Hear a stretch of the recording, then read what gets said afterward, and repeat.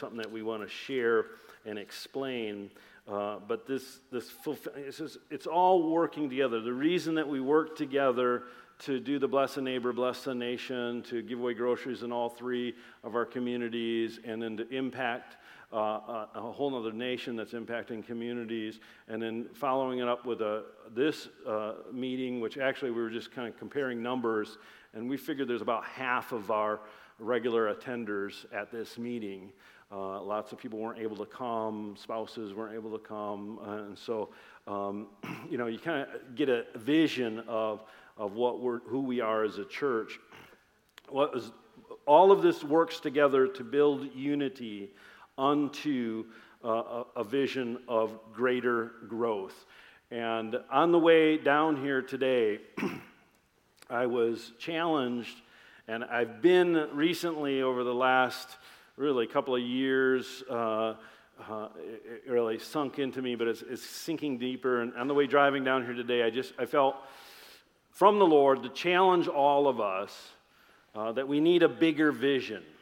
And this was just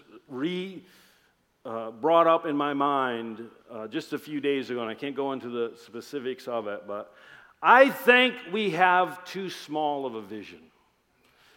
All right? We have too small of an expectation of what God can do through us. We are like grasshoppers in our own eyes, right? That's what the Israelites thought of themselves when they came upon the promised land and they saw the enemies and saw, we're little, we're small, we don't amount to much.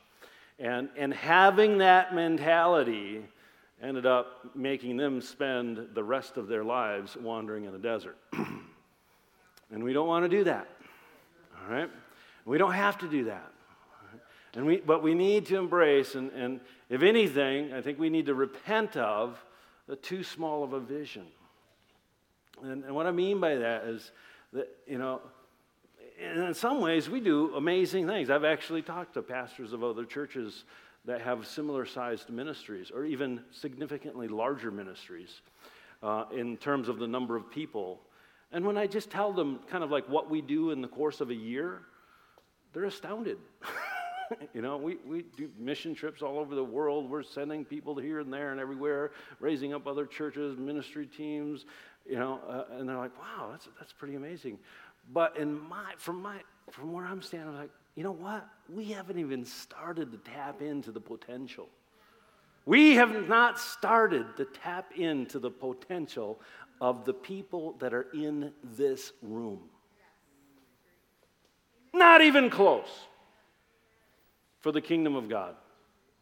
Not even close. Come on. Not even close. What potential is in you? Do you have the Holy Spirit? How many people believe that the Holy Spirit dwells within you? Who raised Jesus from the grave? God, through his Spirit, raised up Christ. Conquered death. Holy Spirit's in you. You can change the world. Each and every one of us are called to be world changers, and we have what it takes. You have what it takes. We have what it takes. And our combined effort together, we have no idea the impact that it could have. When I first saw Heidi Baker, it was right at the beginning, and she still just had the 3 little churches. 2 were on life support, and I think she used to say one was already dead or something like that. And now they have tens of thousands. Wow. And countless other ministries that have had enormous effect. And so we need to tap in. We need to have a bigger vision. Dan Slade, years ago, praying over me and over the leadership team at a meeting that we had in Michigan for partners, said he had a vision of New Day being the center hub out of which there would be many churches and ministries planted. And that gave me encouragement then, because that had always been part of my vision. But now we can have a much greater confidence in that because we've seen it, right? There's South Carolina is a church that's approximately the same size that we are, and they're planting churches. And we see the Vandalia Church and the Vine Church, and, as well as the Nichols Church. And in all of it, we're doing well. We're sticking to our calling of being a church that reproduces and multiplies and raises up people and releases them into their destiny. And I believe that the potential that we have in this room already, not even counting who's going to walk through the door next, and what gifts are they going to have that can be combined with us. Where's it going to go now that we've joined, linked arms with this Kaleo ministry, with this Josh character that, in 3 years has 4 bases. We just went to one of the 4 bases of his ministry. Each base has anywhere from 6 to a dozen churches that's already connected to it in Mexico in 3 years. And he's got over 70 churches in the few years that he served in Kenya area. I'm like, this guy's a wildfire, And so I'm like intentionally, I actually had, Heidi Baker was there, but at the time we couldn't invest myself or our church into that ministry. We've sent a few people to Mozambique. I've never gone, but we've sent some money, but never been that involved. But Josh, I'm like, I'm going to hang on to this kid because I think he's going somewhere. And there's incredible potential. And it's only a 4-hour flight. Hallelujah. We'll still go to Japan. I love Japanese so much. So where are we going in the future? Basically, I can sum it up in one word. Forward. We're going to go forward.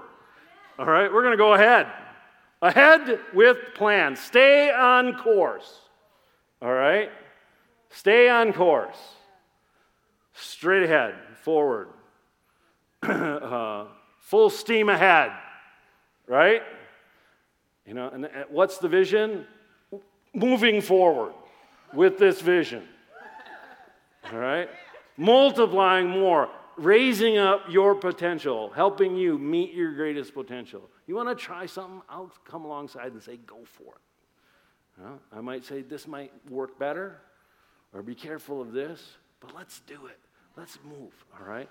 We have 3 congregations in Michigan now. Well, a few years ago, that would have been ridiculous. I had a friend who had a consultant, hired a professional consultant, and said, you shouldn't even think of planting a church until you've reached 3,000. And we had already planted a church, and we were barely at 100 at that time. I'm like, boy, I really blew it. But here we are years later, and we're still planting churches, and those churches are doing well. And some of them don't continue, but that's not even a failure. If the church functions for a while and the leader realizes it's not the right time, the right place, the right people, then it changes course. That's okay. That's not a failure. That's moving forward. All right? That's getting out of the boat and giving it a try. All right? And where are we going in our future is we're going to move forward with this vision, capitalizing on the strengths that we have. And as we increase, I really believe this morning was a great example that Nichols Road, we normally have 2 services. And I love it. I love doing 2 services. It was fun. It's a nice dynamic. I enjoy it. But we only had 1 service, so guess what? There were about twice as many people there. And we did great. And it was actually even more fun, wasn't it? It was fun. We had to pull out extra chairs and add them to the back for people to sit down. And the worship was great because the room was filled with sound, right? Yeah. And so we can double. It's not easily. Kids' rooms spaces are a challenge there, but we can double Vandalia easily. We have plenty of classrooms there, right? We can double and fine. All right? So that's a multiplication. But then we can, we have 3 congregations. Why not 4? Why not 6? Why not an even dozen? How about 40? How about 60? Well, do we not have enough leaders? No.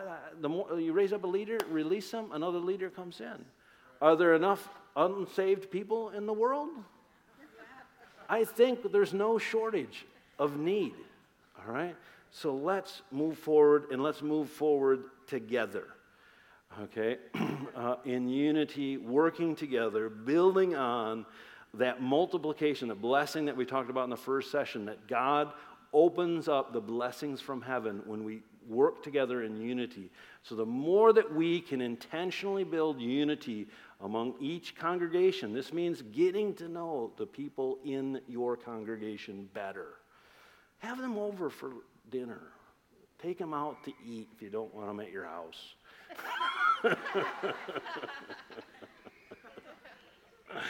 Right? Because it's not clean or whatever, The dog is crazy. Visit one of the other congregations, the Worship Unite monthly meetings. We have one at each congregation. Go to Vandalia and jump into their worship night. And some people have been doing that in the last couple of months, and it's really blessed the Vandalia people, right? Jerry's church from Three Rivers has been showing up at our worship night. That's a blessing because it invigorates the rest of us. That's how we can be interdependent. We can help one another and share in each other's resources unto the goal of multiplication and growth and transforming lives.